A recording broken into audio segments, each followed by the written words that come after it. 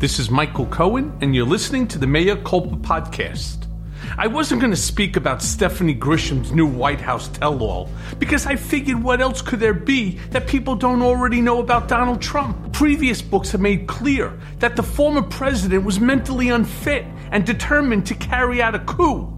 These books being tuned to the political chaos and terrifying reality of insurrection and violence. In short, there was nothing funny about these books because they were all too real. They are potent reminders of the clear and present danger Trump poses to this republic on a daily basis and why he belongs behind bars, spotlighting the dark forces unleashed by the former president and his circle of autocratic sycophants. A situation during the transition where the CIA director, Gina Haspel, after the Secretary of Defense, Esper, was fired, worried of a right-wing coup happening behind the scenes privately. Then you had the erosion of all the people around President Trump not corralling him in the presidency. That's why we believe, based on our reporting, the peril does remain. The system barely held together. Will it hold together again if presented with similar circumstances? But with Grisham's tell-all, we are reminded of what Trump really is. A fucking failed reality star, a game show host, obsessed with the size of his own penis, who likes show tunes and McDonald's. I don't know how you do it. I've put together some really impressive deals. But this thing you've pulled off, it's amazing. A big and tasty for just $1? How do you do it? What's your secret? Yup, Grisham's book is garbage, but it's the junk food we all need and the perfect complement to Woodward and Costa's peril.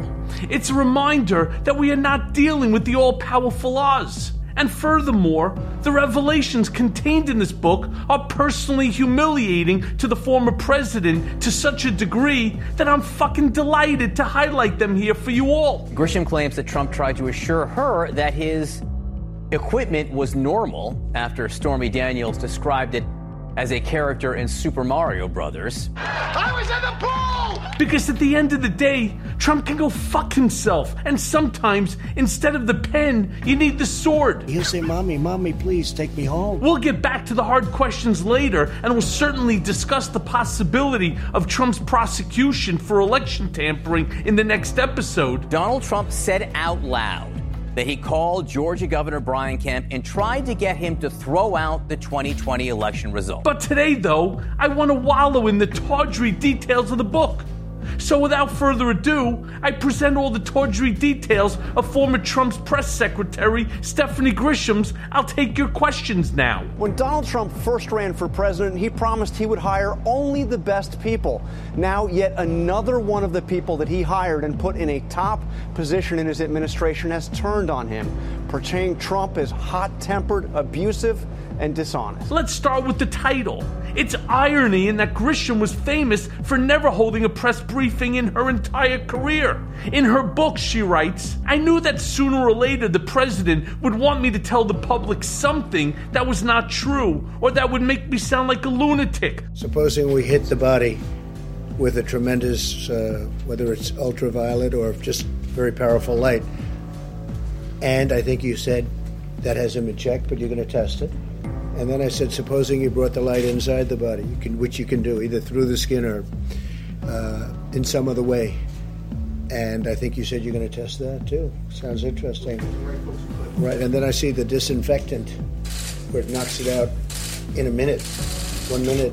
And is there a way we can do something like that by injection inside or almost a cleaning? Because you see it gets on the lungs and it does a tremendous number in the lungs, so it'd be interesting to check that. So that you're going to have to use medical doctors with. But it sounds interesting to me. Miss Grisham recalls her time working for a president, she said, constantly berated her and made outlandish requests, including a demand that she appear before the press corps and reenact a certain call with the Ukrainian president that led to Mr. Trump's first impeachment, an assignment she managed to avoid. It's a joke.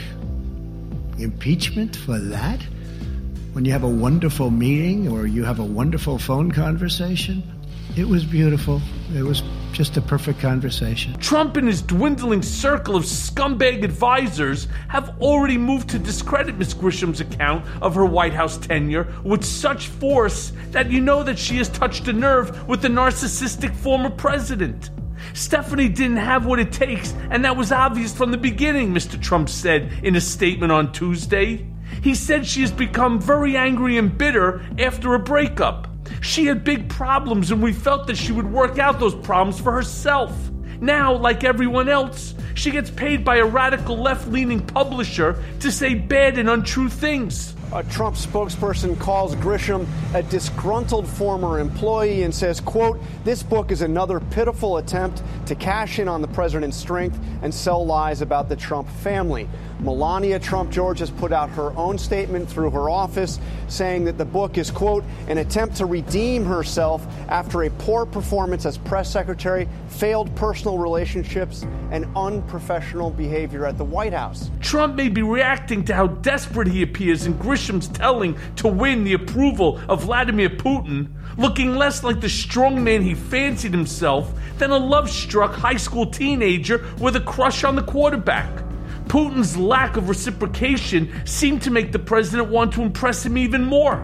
With all the talk of sanctions against Russia for interfering in the 2016 election and for various human rights abuses, Trump told Putin, "Okay, I'm gonna act a little tougher with you for a few minutes, but it's for the cameras, and after they leave, we'll talk. You understand," Ms. Grisham writes, recalling a meeting between the two leaders during the Group of 20 summit in Osaka in 2019. Today, two women who were, as they say, in the room where it happened are providing critical new details about the dangerous state of U.S.-Russia relations during the last administration, brought on by what can only be described as fawning on the part of Donald Trump toward Vladimir Putin. Putin, for his part, found Trump to be a fucking moron, a useful idiot in espionage terms, to manipulate and control. This is all well documented, especially in light of Russian incursions into the 2016 and 2020 elections. I think this just is more evidence, as if any were needed,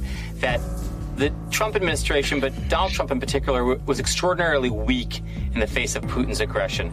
Trump undermined our allies in NATO. He slobbered all over Vladimir Putin. He publicly said in Helsinki that he believed Putin's descriptions of election interference over our own intelligence community's descriptions.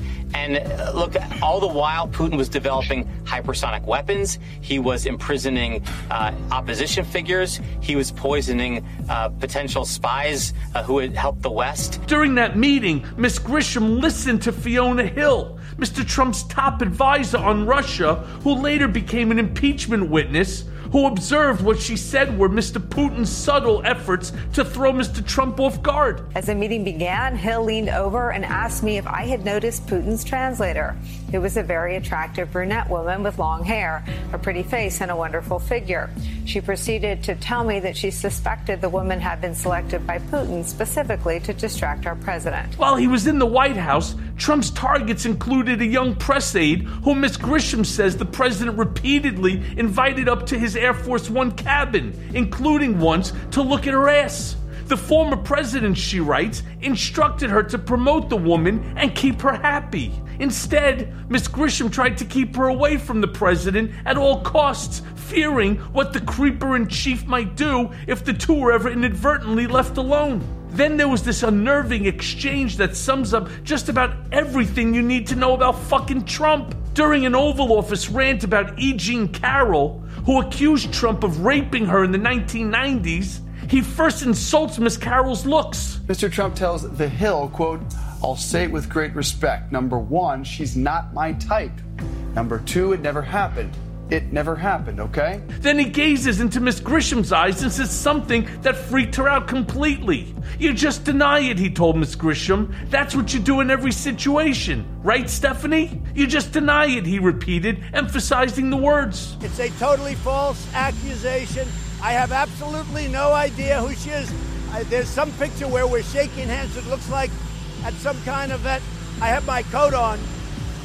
I have my wife standing next to me. And I didn't know her husband, but he was a newscaster. But I have no idea who she is. None whatsoever." She says one frequent target of Mr. Trump's ire was Pat Cipollone, who served as White House counsel. He didn't like them telling him that things he wanted to do were either unethical or illegal, so he'd scream at them. But then he'd usually listen, and then yell at them again later. Then there was the Stormy Daniels affair.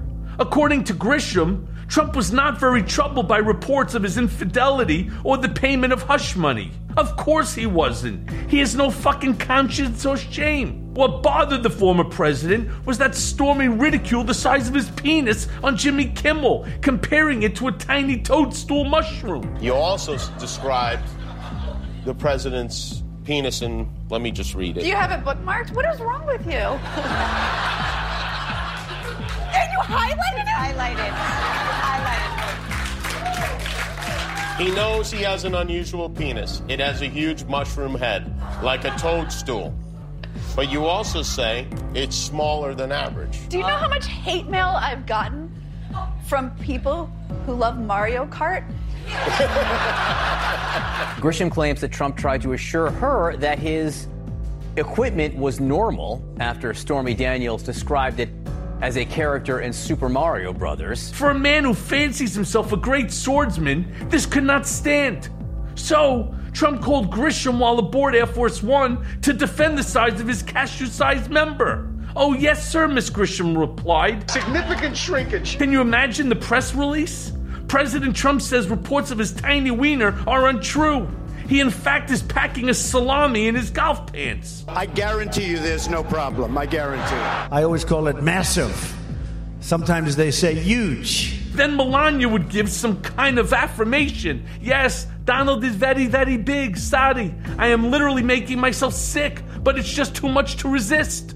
Then there's his taste in music. You would think that a big tough guy like Trump would love, I don't know, Ted Nugent of Van Halen, classic rock, the type of stuff that his MAGA faithful would pump their fists in pure macho swagger while cradling an M16.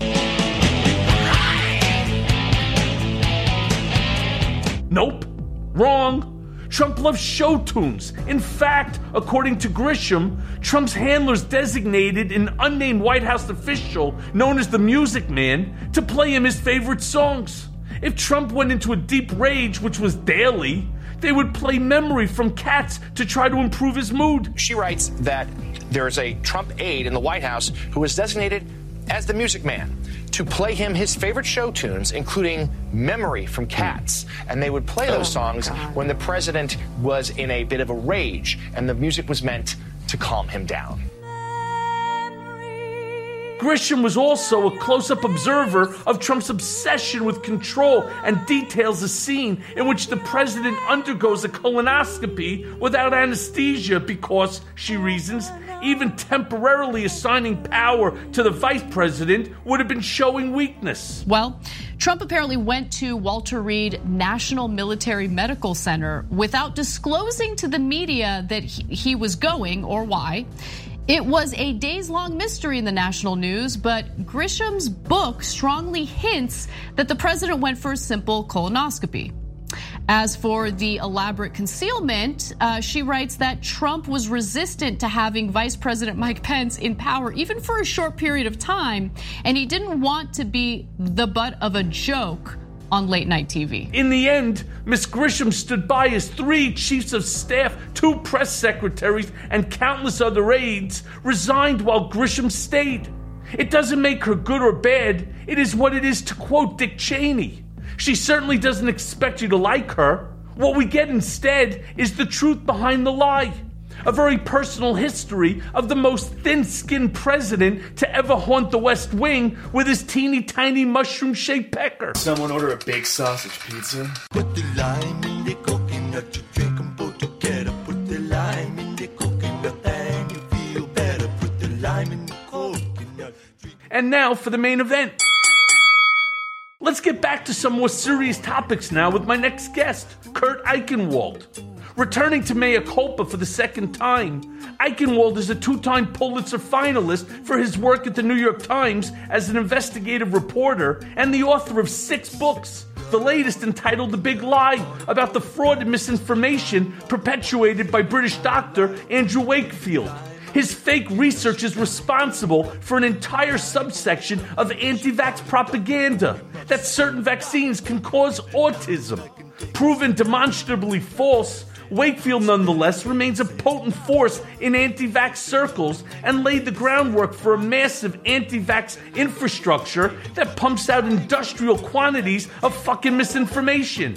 It's through that research that Eichenwald became familiar with the darker corners of the MAGA internet, clashing with QAnon supporters and GOP extremists, all of whom gathered to protest COVID vaccine restrictions. He joins us today to discuss his fear that we are headed towards a national abyss, a darkness that we are powerless to stop. In short, Eichenwald worries that our country has become a failed state.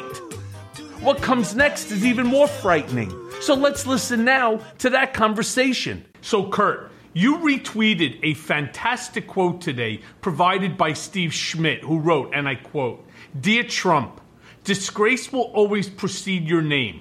Your grandchildren and great-grandchildren will grow up ashamed of their names. One day, I suppose there will be some small and not much visited library that bears your name. It will be the type of place where a drunk walks by, staring at the wall for a minute before deciding it is beneath his dignity to piss on. I can only hope we see this day sooner than later, but look into your crystal ball for a moment and predict when history will finally turn and break the spell that Trump has upon the populace and the GOP in general. When does this all end and how?" I don't know. I mean, when you get down to it, it's sort of like you look at the McCarthy era. When did it break? I mean, for some people, it never did. You have some Fox News types that are out there still going, "Well, McCarthy was right." McCarthy, as if the abuses that we're talking about were not the issue. But it took a pretty big blow up to knock a McCarthy off his pedestal. We've seen Trump take 1,000 bullets and still be celebrated, and ultimately, it's not my concern about his base. His base, I don't think, is ever going to leave. It's about the lack of dignity and patriotism and honesty and integrity of the leadership of the Republican Party. That are willing to, they're willing to kill people in order to maintain power. They're willing to stand by and let a disease ravage this country rather than anger the base. They are willing to, play games with the economic health of this country for political gamesmanship. They are willing to do anything just for games playing. And at some point, it is going to explode. I don't see, no matter what you want to say about the political party, the Republican Party, when Joe McCarthy was around, there were people of integrity then. There were people who were pushing back against McCarthy. I don't see that now. I see conspiracy theorists, I see liars, I see, and anybody who doesn't go in complete lockstep is suddenly tossed aside as if they are, a communist. I mean, it's amazing. And who would have ever thought that Liz Cheney would be considered, persona non grata in the Republican Party? Regardless of what she supports. It has nothing to do with what you support. It has to do with, are you willing to tell the lies? And so I don't know if, we really have one scenario, which is that the Republican Party collapses in on itself. If it doesn't, I don't see this ending well at all. Well, I don't think you think that the Republican Party is going to collapse, right? That it's going to be a one-party country, simply just the Democratic Party? No. I think that there are two options. That the Republican Party is not a conservative party. It's a mishmash of garbage. It's like somebody took the original Republican Party and chewed on it for a while and threw in like a bunch of Lyndon LaRouche stuff and John Birch Society stuff and, some other stuff from the insane asylum, and then threw it all up, and that's the current Republican Party. There needs to be a conservative party in this country. We don't have one. We have this party of maniacs that don't stand for conservative principles. And, I used to be a swing voter. I would be as likely to vote for a Republican as I would be for a Democrat. No more. I will never vote for a Republican again.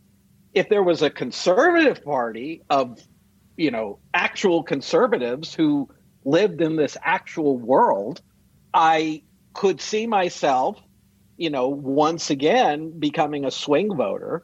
But I don't see that happening anytime soon because, we're not dealing with rational people.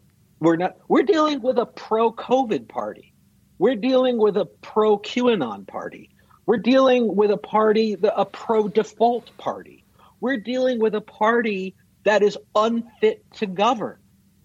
And, you sort of stand back and go, what is your end game? What are you trying to accomplish? And, think of it right now in the House of Representatives. You have the Republican Party is whipping its members against every business organization in the United States that is trying to that wants the infrastructure deal done. Everybody wants the infrastructure deal done. There's, because we either do it now or we do it later at a higher cost. The bridges aren't going to fix themselves. And so you sort of stand back and go, what is it you guys want to accomplish? What is it you're trying to do? And you just sort of marvel at them because there is no governance left in what they do. I live in Texas. We are being ravaged by COVID. You know what this state government has done about COVID? Absolutely nothing. There have been no bills, no hearings, no nothing. The last time anything was tried was in May of 2020 when Greg Abbott got a report on how to properly reopen the state. He didn't like it because it was too slow. And so he fired the consultants who presented it and just said, throw it all open. And that caused the explosion of COVID here. They're not serious in governance. And so what are we dealing with in Texas right now? Critical race theory and abortion and transgender and, all this stuff that, meanwhile, I am terrified of the possibility that I'll have some medical problem because there's no room in the hospitals, and what's our state government doing? Our Republicans what are they doing about it? Absolutely nothing because they don't govern anymore. Okay, but let's go back. Let's go back to the original question, which is really about Trump and losing support. Now, I just want to go and refer you to a article that was written on April 27th of 2021, 100 days into Biden's presidency. And it was an NBC News poll that turned around and said that for the first time that, and I want to make sure I get this right, 44% of Republicans say that they support the former president more than they support the Republican Party. Now, that's sick, the fact that it's even 44%. But here's the bright side of it. That's a decline from 50%. And it's the first time since July of 2019 that party supporters outnumbered Trump supporters. Now, I'm going to agree with you on something. The Trump supporters that are out there are fucking wacky. They are insane. They are crazy. And they're willing to get down and dirty. They're willing to get violent, as we saw in the January 6th insurrection. That's not who the other, we'll say 56% of the Republican Party represents. These are the Trump loyalists, the lunatics that were the insurrectionists that are now crying to the court, hey, I didn't know, the president told me to go there, right? These are the people that are the diehard Trump supporters. But you can't win an election with 44% of just the Republican Party vote. No, but what they're doing is, they're appealing. The Republican Party has been shifting for about 11 years, since 2010, with the emergence of the Tea Party, and they've been sort of feeding this conspiracy mindset.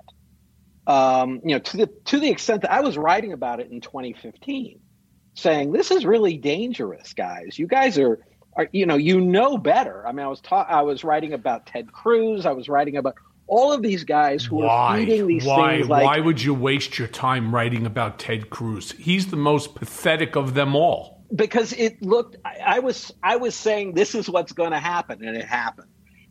That the Republican Party was indulging the conspiracy theories of an emerging base with, Agenda 21 and all of this other nonsense.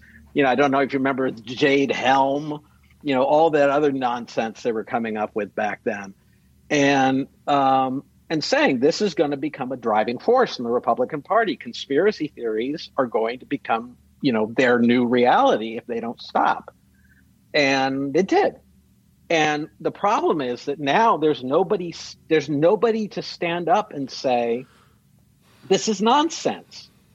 The COVID vaccine doesn't turn you into an alligator. There is no giant conspiracy. I mean, why,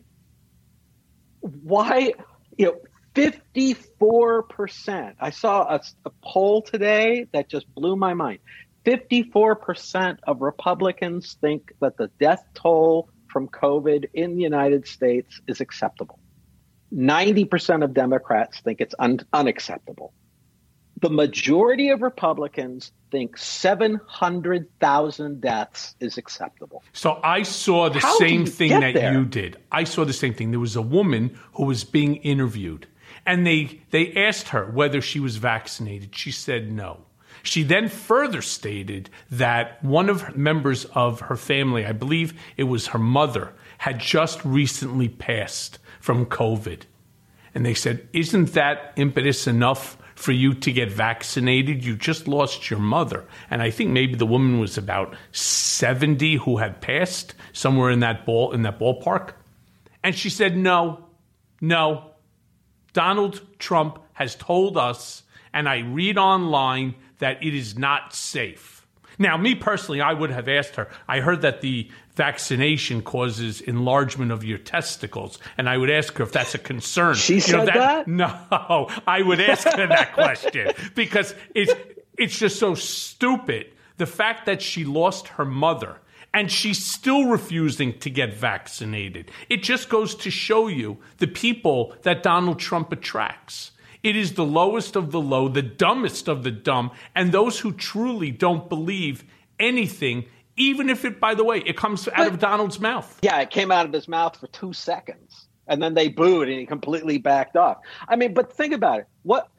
Name a Republican who has stood up, a Republican leader who has stood up and said, we have to have vaccinations. We have to work together as Democrats and Republicans to stop this scourge.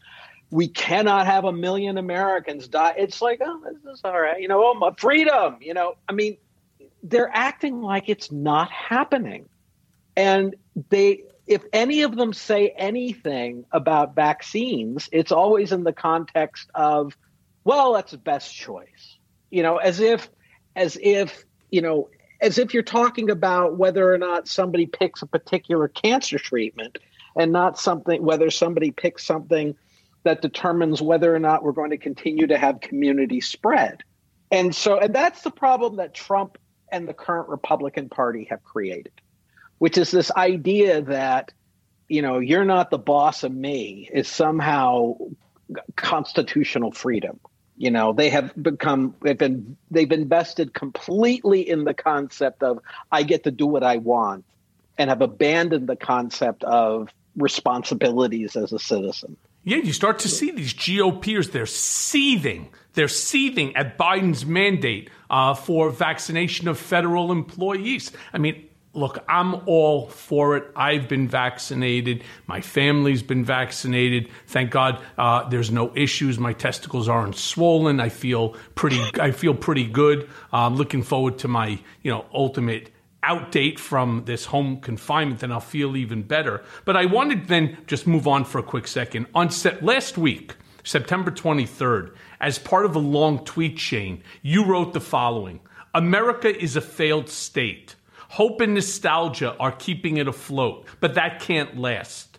When 1/3 of the population is delusional, a major political party has abandoned governing, national interest is sacrificed to short-term political gain, the grand experiment is coming to an end. Now, if you would do me a favor, unpack this statement for me and my listeners for a moment. Where does this all end up if we are indeed a failed state?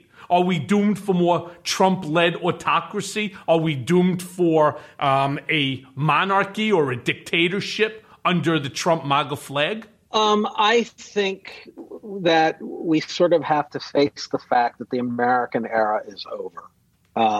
And it is over because we as a people have inherited a greatness that we had nothing to do with building and have merely been taking the bragging rights of others and contributing nothing to any further greatness. What have we done? We have done tax cuts and we have done spending. That's it. We have not invested in anything in particular. I mean, look at the rest of the world. You have other nations talking about 22nd century infrastructure. We're still living in the early 20th century infrastructure. We have I think one of the worst things I've ever seen is that we had a booming economy, very high debt, and we had a massive tax cut. That's never happened in the history of the world, because when you have a booming economy, that's when you raise taxes. And yeah, it created a short-term boost, but then the price gets paid later on. You have a political party that has no interest in governing, it has interest in power. It is going to be a train wreck. There is no way around it anymore. We are building and building and building towards an end point that is unavoidable. And I think, to a degree, we should be scaring the rest of the world, because we are a country with massive amount of debt where we have a government that plays around with it in a way that could cause a world depression, which is what's going on. I mean, these people think we can just say, oh, we're going to delay paying, interest for a few days, which is going to cause, a years long collapse of the markets. And that's the kind of environment that leads to people like Trump seizing even more power. We have a massive military. That's really all we've got. I'd like to think we have more than that here in this country. We are tremendous innovators. There's a lot that comes out of America. But the thing about innovators, look at Brexit. They had great financial innovation in Britain, and it's gone now. They just picked up and left. Great American innovation can be gone tomorrow. There's no reason it needs to stay here. And if we end up messing up our country, which we're doing a really good job at, ultimately, when all you focus on is cutting taxes and allowing the country to decay, which we have, I will never forget. I was at dinner with a group of Italian businessmen, and it was a very, nice dinner. And I said, "What do you think of the United States?" It was like, "Oh, it's a very nice guy." And I was like, "Come on, tell me the truth. I'm not going to get offended." And we can't understand it. Why? And it's like, this country is killing itself. Why does it do these things? Why, when does it expect to? I mean, basically, their point being everything's falling apart in terms of, investment with the country. And, there's only so much that can be done in terms of financial engineering as being a driving force of the economy. Eventually we do have to build stuff. Well, eventually we do have to start dealing with this, with this debt that we're passing along to the future generations, something which is completely unsustainable. I'm sitting and I'm watching as the GOP are attacking Joe Biden for just about everything. You cannot have two parties that are at war with one another simply for power. Nope. And neither party, by the way, believes any of the shit that they're saying. But we have to turn around and we look. Like today, to me, the most disgusting thing that I saw was Josh Hawley asking General Milley questions about Afghanistan. Listen, Josh, fuck you, you scumbag, right? You fucking insurrectionist asshole. Right, you have the right to question a 4-star general? In what fucking planet? Well, Earth. In what country? America. Right, and for what? And then you sit and you listen to like Mitch McConnell, right? Another complete asshole that is completely obsessed with power. I'm not raising the debt ceiling. The GOP is going to fight Biden's decision to do what? To put $3+ trillion into infrastructure bill. Now, I don't know how the roads are in Texas. I've been away for a while. I've been at camp, so I haven't been to Texas, to Dallas, and so on in a long time. But I can tell you that the roads here in New York suck. I can tell you that my son, who has low-profile tires on his car, because now everything comes with low-profile tire, has exploded 3 tires based upon hitting rebar that's sticking out of the concrete. Our streets look like Baghdad after a bombing. This is not a joke, all right? And we want to start rebuilding for what? First of all, some of the work that's being done is so shoddy because the way that they're handing out these contracts. But what the GOP forgets, first of all, McConnell was adamant about, in 2018, raising the debt ceiling. And so adamant that the GOP under Trump in 4 years, you know how many times they raised the debt ceiling in Trump's 4 years? 3 times. 3 times for $7 trillion. Now, this, of course, is the orange-crusted, bloviated, ignorant, arrogant asshole that turned around and said, I'm going to balance the budget in 1 year. That's what I do. That's what I do. I'm the best at budgets. No. Not only did you not balance it, right? On top of that, you increased it by $7 trillion. Now, it was needed. He got hit with the coronavirus. But what happened year 1? What happened year 2? Right? I mean, the notion that he thought he was going to balance the budget, that's what happens when you take somebody who's completely ignorant of the way this country works, and ignorant in the fact that he doesn't believe that anybody else's opinion means anything. It's all what he thinks, which is why he, of course, knows more than the military, which is why he ended up putting Biden into the situation on the withdrawal from Afghanistan. The fact that Biden had a plan, right, with the help of the Joint Chiefs, 124,000 people in 2 weeks moved. And, of course, the death of the 13 soldiers is terrible. But here's something that I want my listeners to also reflect upon. You know how many thousands of Americans were killed in Afghanistan? How many of our of other forces from our alliances died or injured or maimed as a direct result of their intervention in Afghanistan? So let's not take the 13, though it would have been great if we didn't lose anyone, but 124,000 in an area that we've been at war in for 20 years. I would have to say that they did a pretty good job. And the fact that you can have someone like Josh Hawley sit there and question somebody with the integrity of Austin or General Milley, this is disgraceful. It was absolutely disgraceful watching this fucking prick there, sitting there and beating up or trying to beat up on General Milley. I wish I was there, just sitting in the crowd. I would have been thrown out, but I would have just started heckling the guy.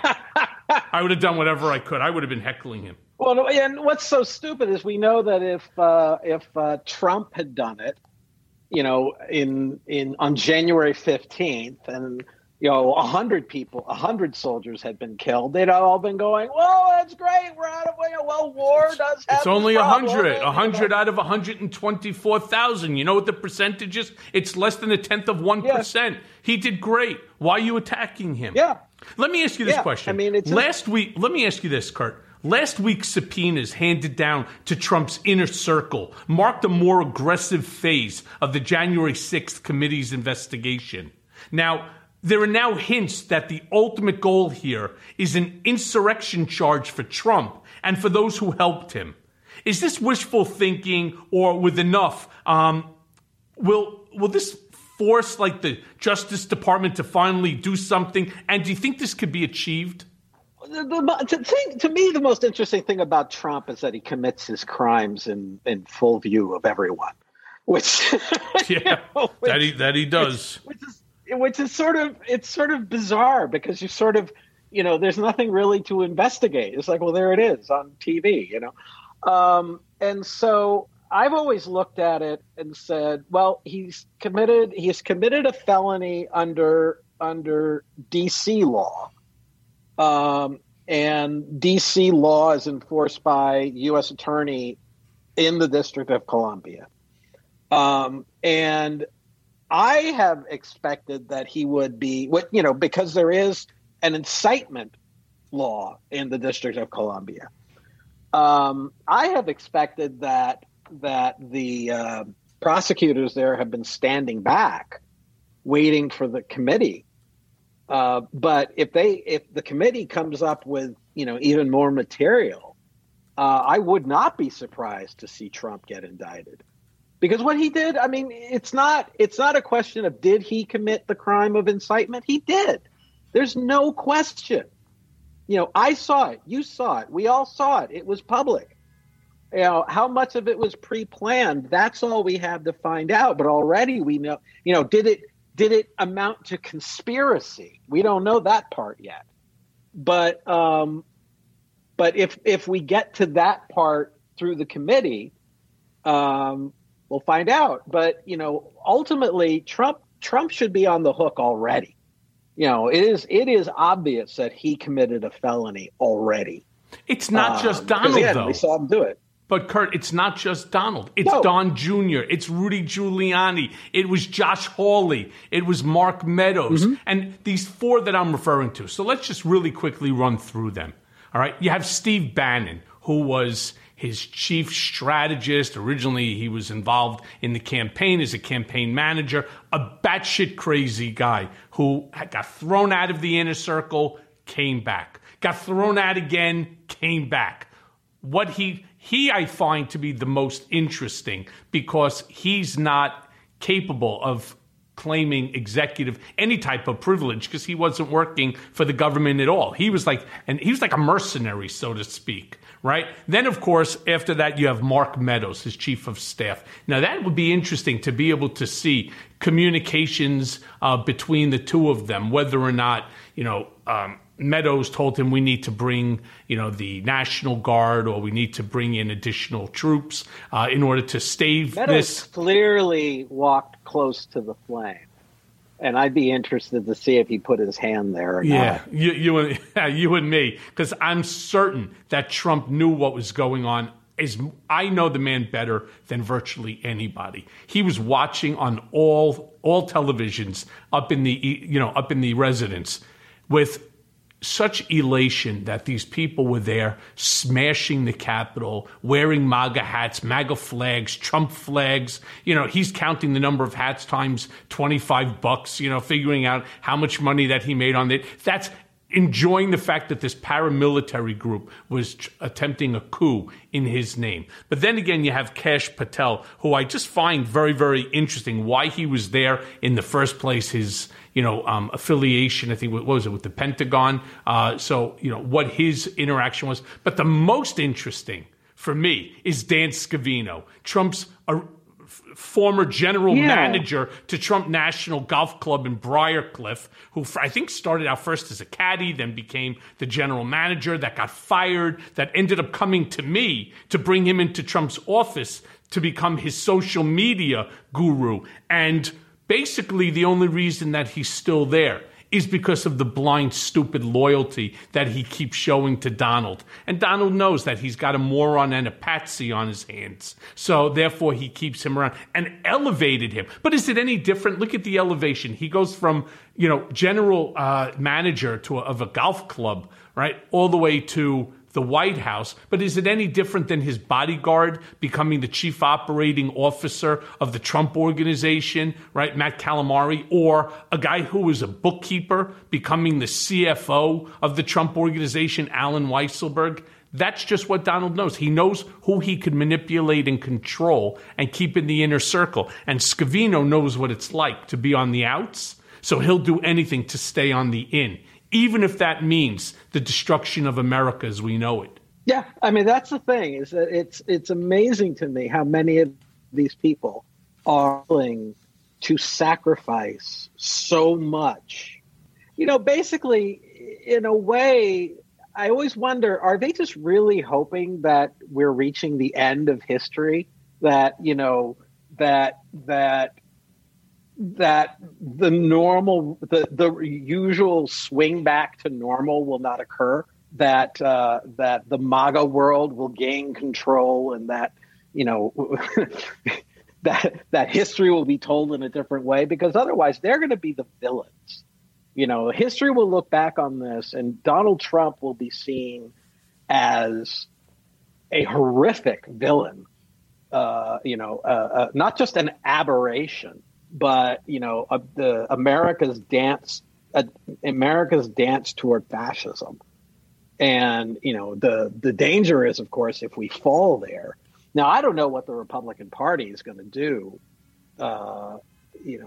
They're right now, either we go into fascism and they flourish, or we don't, and they're adrift. I don't know what they have. They don't have a policy. They don't have anything to offer. All they have is let's keep giving money to rich people, and we don't stand for it. And let's generate hate against, blacks and transgender. And that's all that their policies are. It's let's find new people to hate, and to keep the MAGA people going.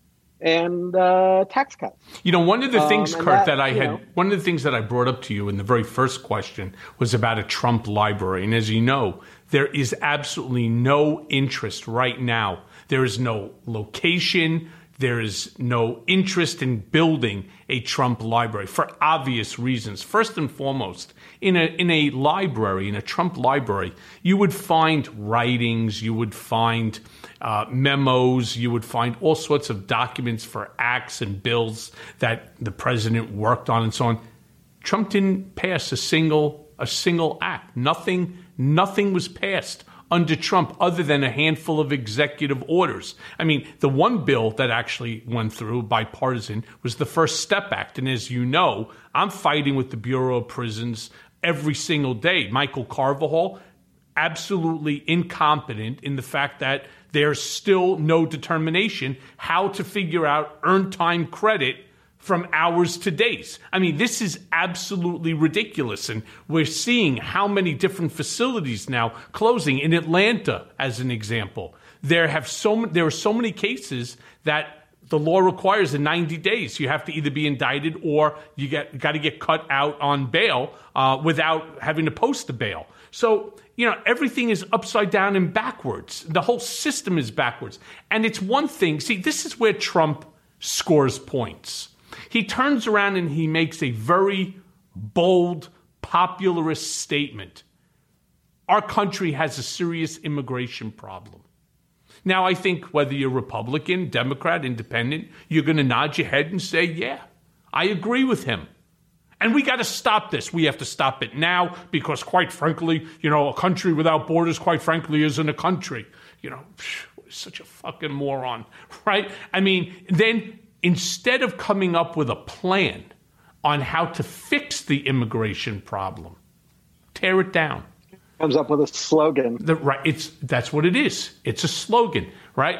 We're going to build a wall, and who's going to pay for it? And of course, we all know Mexico didn't pay for shit. We know that he's the best builder. They didn't build shit as far as a wall. Not any new walls. What they did is they put back up and they fixed a bunch of walls that had fallen down over time. So the point being, there is never a plan when it comes to Trump.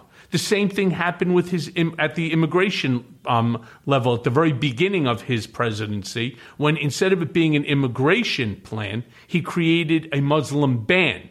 And when I was with him in the Oval Office, he blamed it on Steve Bannon and Steve Miller, two fucking racists, who absolutely wanted a Muslim ban.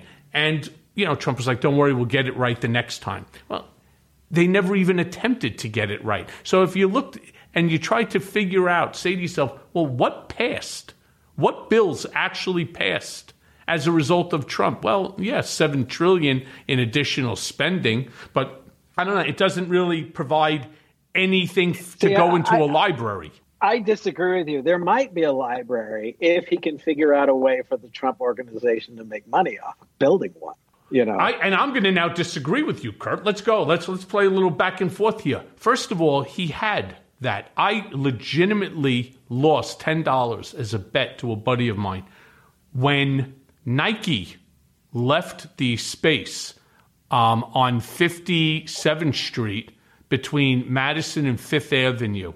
I was 100%, it's like 50,000 plus square feet on like 6 levels. It's huge with escalators, the whole 9 yards. It's big, big space. I was 100% certain that he was going to turn that, because it's attached to the Trump Tower, that he would turn that into the Trump Library. And being that, they own it, he would rent it to the RNC, who would end up paying them indefinitely on the lease for the Trump Library, et cetera, et cetera.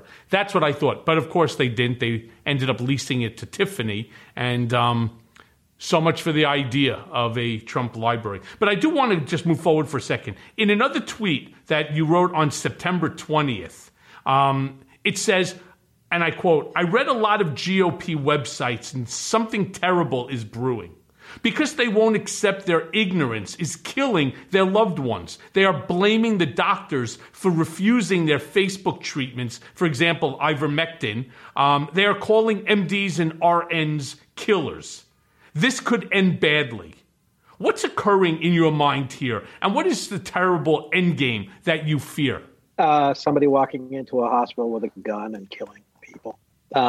It's building. I mean, the hardcore Trump QAnon sites, it's this whole mishmash of QAnon, pro-Trump, anti-vax, that whole world are all MAGA types. They went from COVID's a hoax to, COVID will disappear after the election, to vaguely anti-vax, to majorly anti-vax, to, they circled around on hydroxychloroquine.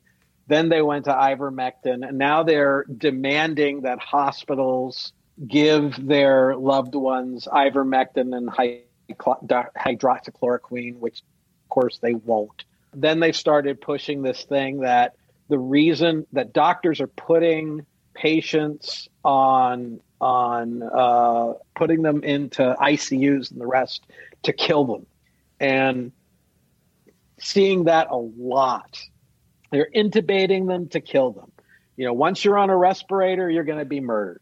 And so that has become almost an accepted statement.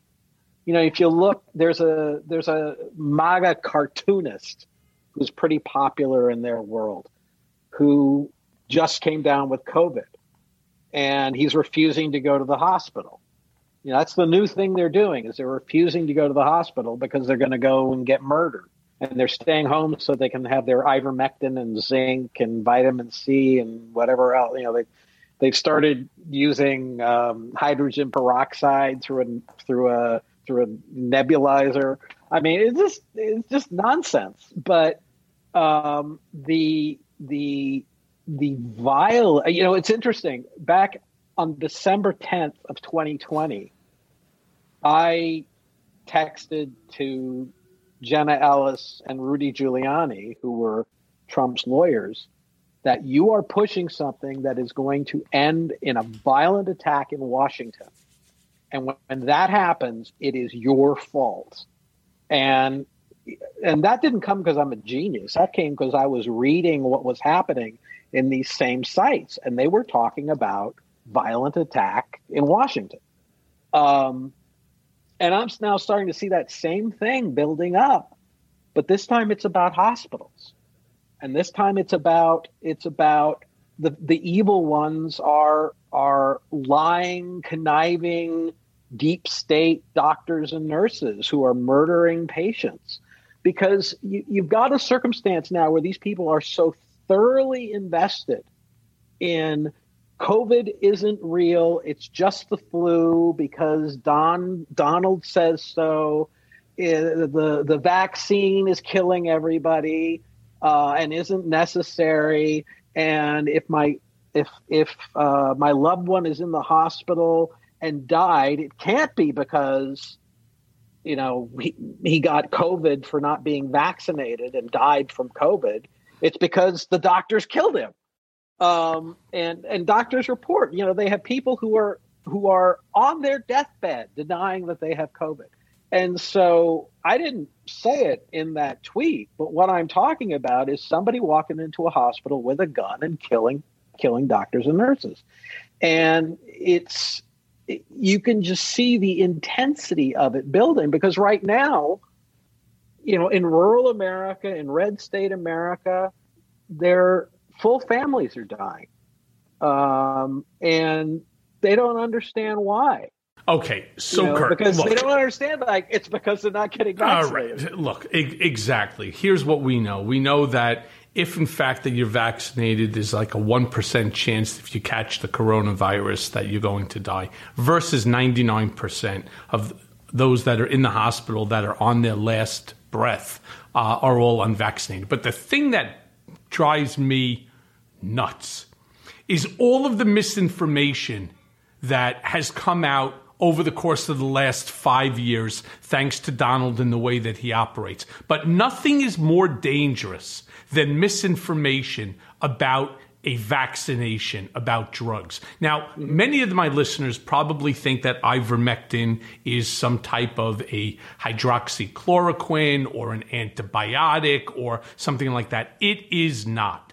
Ivermectin is a drug that is used to deworm livestock. I mean, I want to say it again. Well, it can't. No, it is used for people in much lower quantities, but it's not used in the United States. It's used to attack parasites. It's the kind of thing, you know, if you go to third world when people have schistosomiasis, you know, where you're getting parasites from water, from, you know, worms, for example, from water or from food, and you use this in very small quantities. The problem was that ivermectin, yes, if you use it in a test tube against the COVID virus, it will kill the virus. If you use it at 10 times the amount that a human being can bear. By the way, so will saccharin, right? And so will saccharin, right? If you overload it with saccharin, it will end up exactly. And this is the part that is so upsetting. they know that ivermectin is not what's supposed to be injected into people. It is, for all intents and purpose, it is a dewormer for livestock. And the notion that you would, yes, and the notion that you would inject that into your body because this right-wing online misinformation campaign is that this is stupid. This is really stupid, and it doesn't just hurt them. And it is hurting them because they're dying, but it hurts all of us. It destroys our economy. Poisoning. Right, and it destroys our economy. It's stopping our ability to get the country back and to get this pandemic under control. Well, the thing is that the biggest problem, and I think probably the most angering thing, is you've got these people who don't believe in science until they're sick. And then suddenly, there are those like the cartoonists who are that way till the end. But I guarantee you, if he keeps getting sicker, he's going to run off to the hospital. So let me do this. Let me switch gears for 1 second because we're going to run out of time, and I have some really important questions that I know your expertise would be enlightening to my listeners. Today, General Milley told senators that calls to his Chinese counterpart and a meeting in which he told generals to alert him if Donald Trump tried to launch a nuclear weapon attack were part of his duties as the country's most senior military officer. What do you make of Milley's action? Do you think that he crossed the line in what he did, or was he reacting as a military leader should during what amounted to chaotic and extraordinary times? Well, the first thing about contacting his counterparts in China is perfectly normal. I mean, it's done all the time, particularly when there's a circumstance going on that could be misinterpreted. I mean, a president doesn't just casually reach out to the leader of another country. That's a very, complex established event. And so lower level principals will casually reach out to others.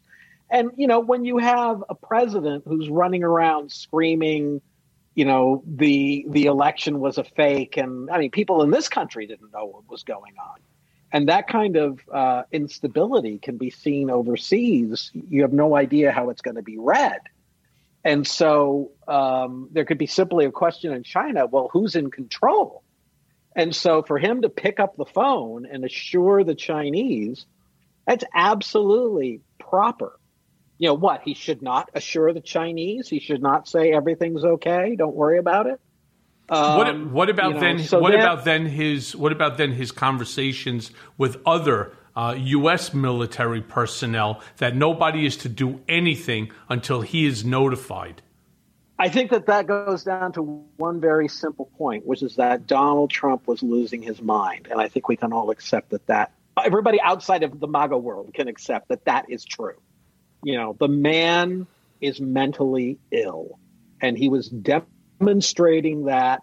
This is a guy who was saying he was could only lose through fraud before a single vote was cast. This was a guy who was flying off the handle after the election. This was a guy who, we all saw what he was doing.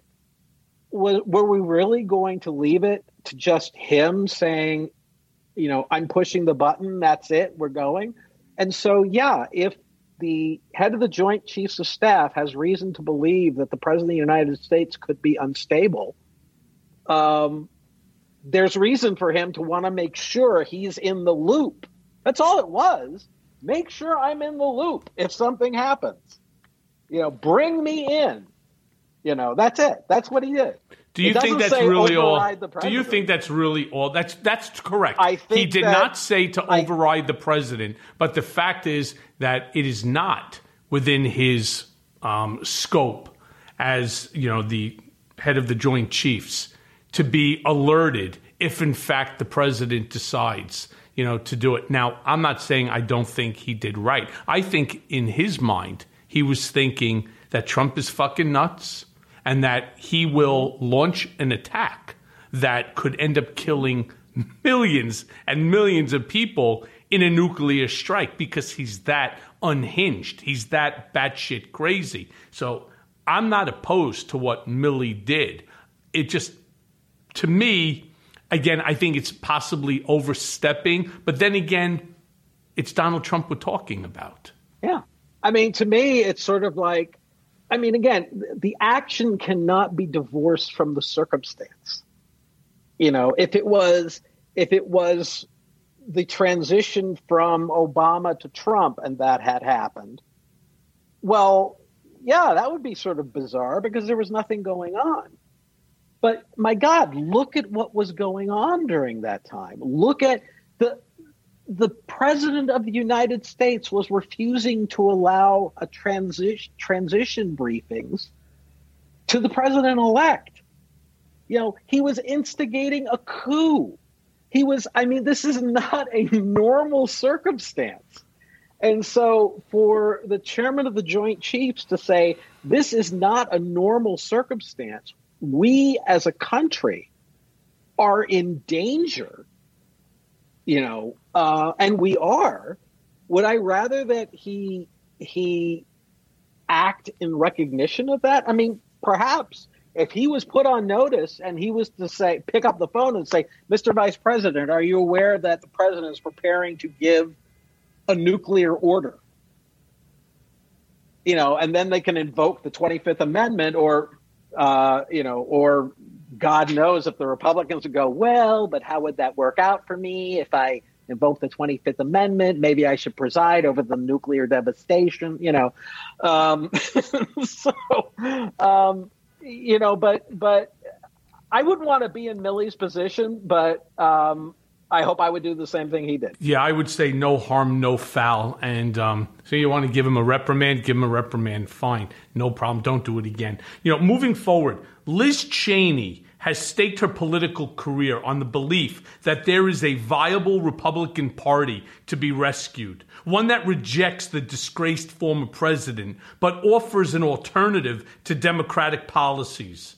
Do you believe that there's a way back for the GOP, or do you think that they've soiled themselves with Trumpism so badly that there is no way that they can repair the damage? Now, in addition, if Cheney Republicans create their own party, do you foresee a future where we have a permanent extremist party akin to Trump that will perpetually haunt the far right?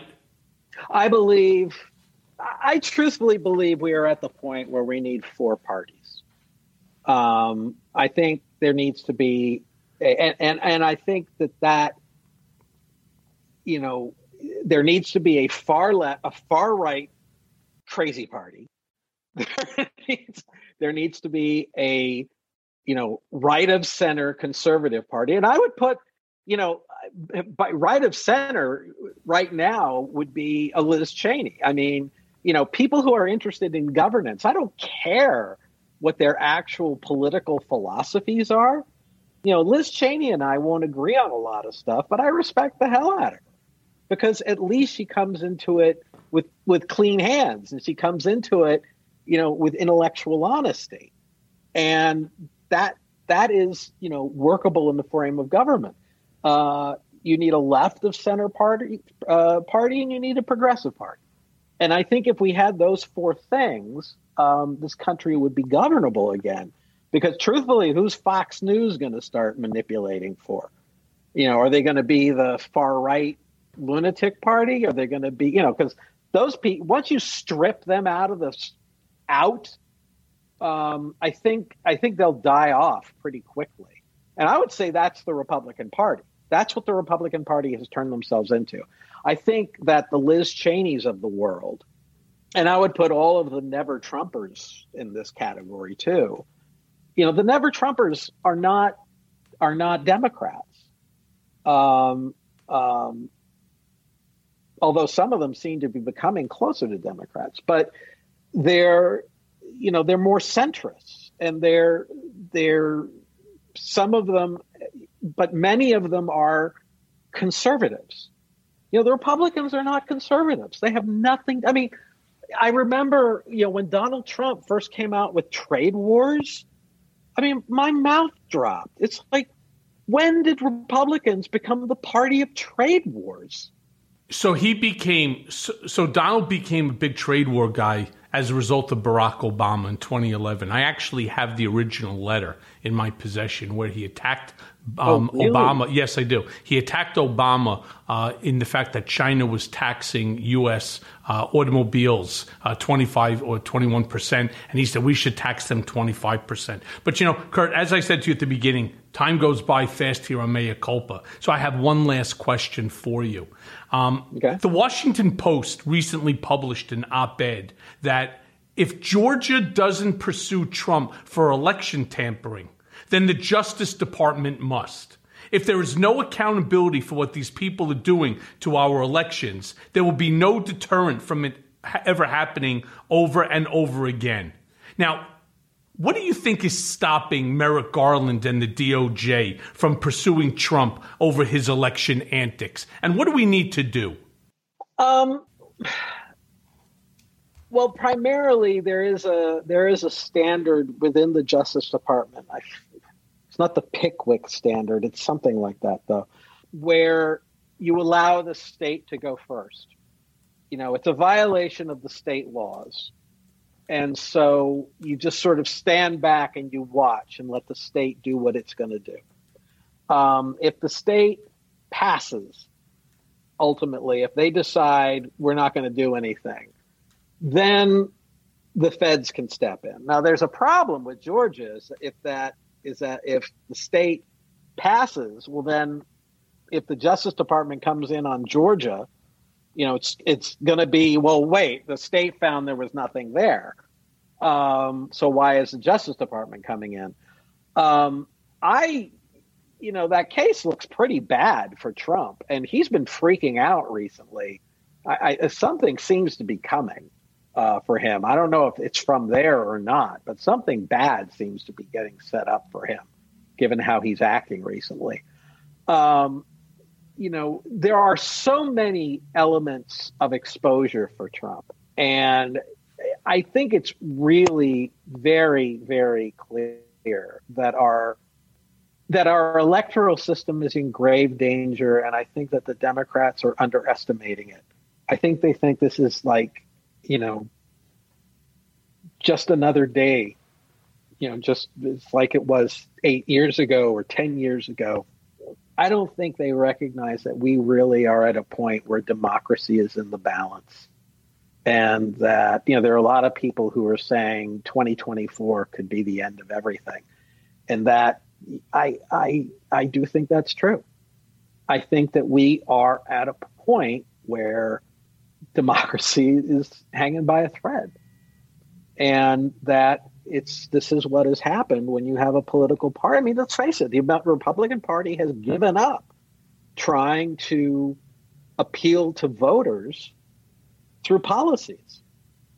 The last time they even considered doing that was in 2013 when they had their, after election autopsy report that they said, here's what we need to do. And we need to reach out and do this, that, and the other. And they threw it all away and tripled down on this kind of nonsense, on conspiracy theories and white supremacy and all this other horrible stuff. Okay, so what's stopping? So, Kurt, what's stopping Merrick Garland from pursuing Trump over this election bullshit? I mean, look, he is our attorney general. This is in his hands. I think they're waiting for Georgia. I think they're waiting for the state to finish, which again, if they didn't wait, the state could go to the court and say, this is not how it's supposed to go. The state is supposed to go first. And there is actual policy on this. I want to say it's Pickwick, but I know that's not right. But there is a rule about the state going first. And was that some sort of a supremacy law? No, it was established in a case.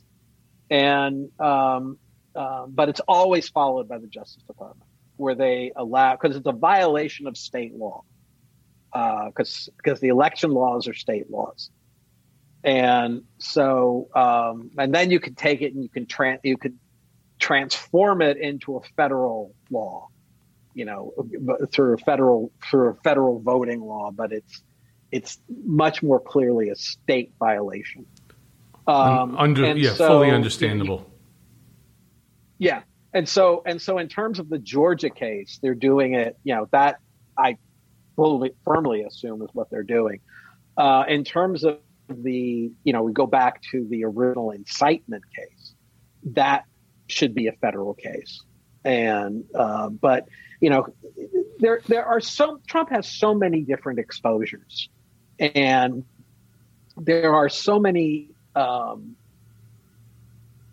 things out there, but there's also something that I think everybody needs to remember, which is if they are investigating the former president of the United States, there would be the biggest lockdown that has ever been put in place in terms of who knows about it and how it's being handled. I mean, that would be one of the most solid prevent leaks scenarios you could imagine.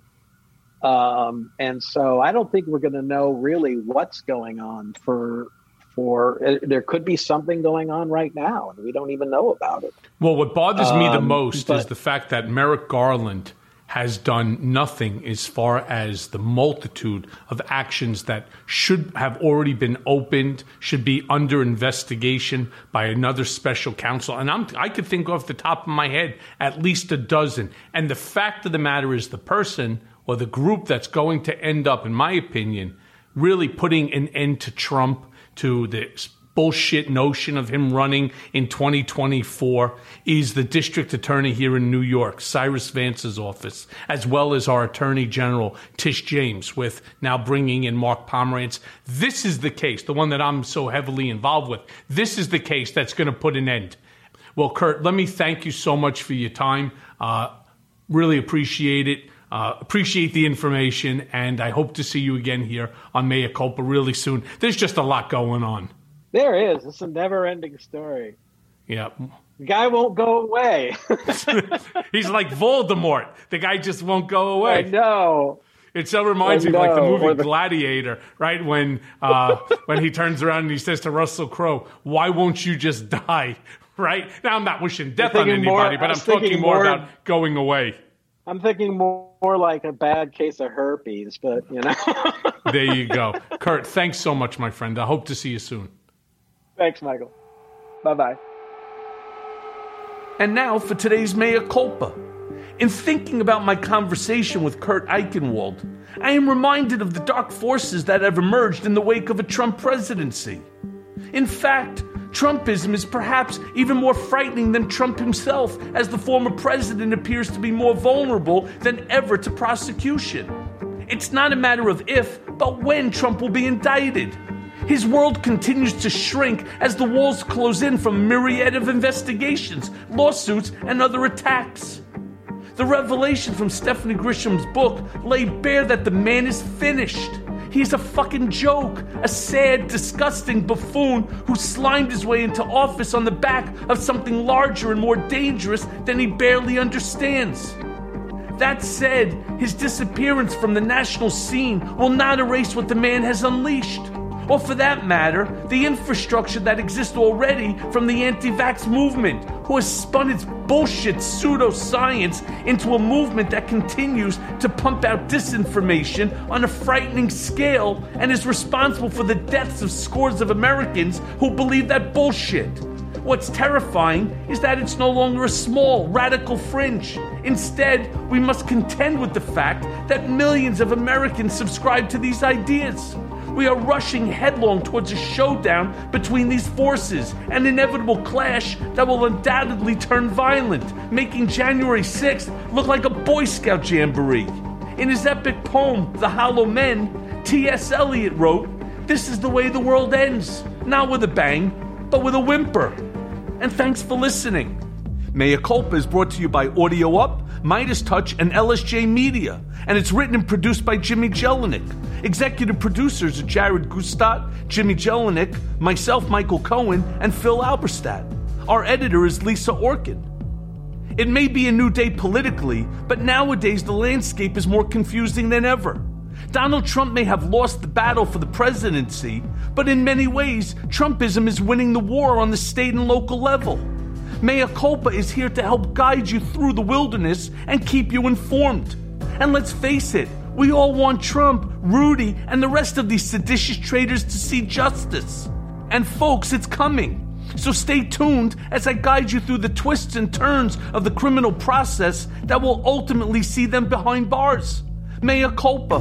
Nothing but the truth. Pluto TV is playing the biggest movies every night this summer for free. Watch hit movies like The Matrix, G.I. Joe Retaliation, Teenage Mutant Ninja Turtles, Scary Movie, Runaway Bride, and more all summer long. Check out the biggest stars like The Rock, Keanu Reeves, Tom Cruise, Julia Roberts, Arnold Schwarzenegger, and more. Plus, Pluto TV has hundreds of free TV channels in English and Spanish featuring TV shows, news, sports, comedy, and more, all for free. Download the free Pluto TV app on your favorite streaming device, including Android and Apple smartphones. Pluto TV. Drop in, watch free.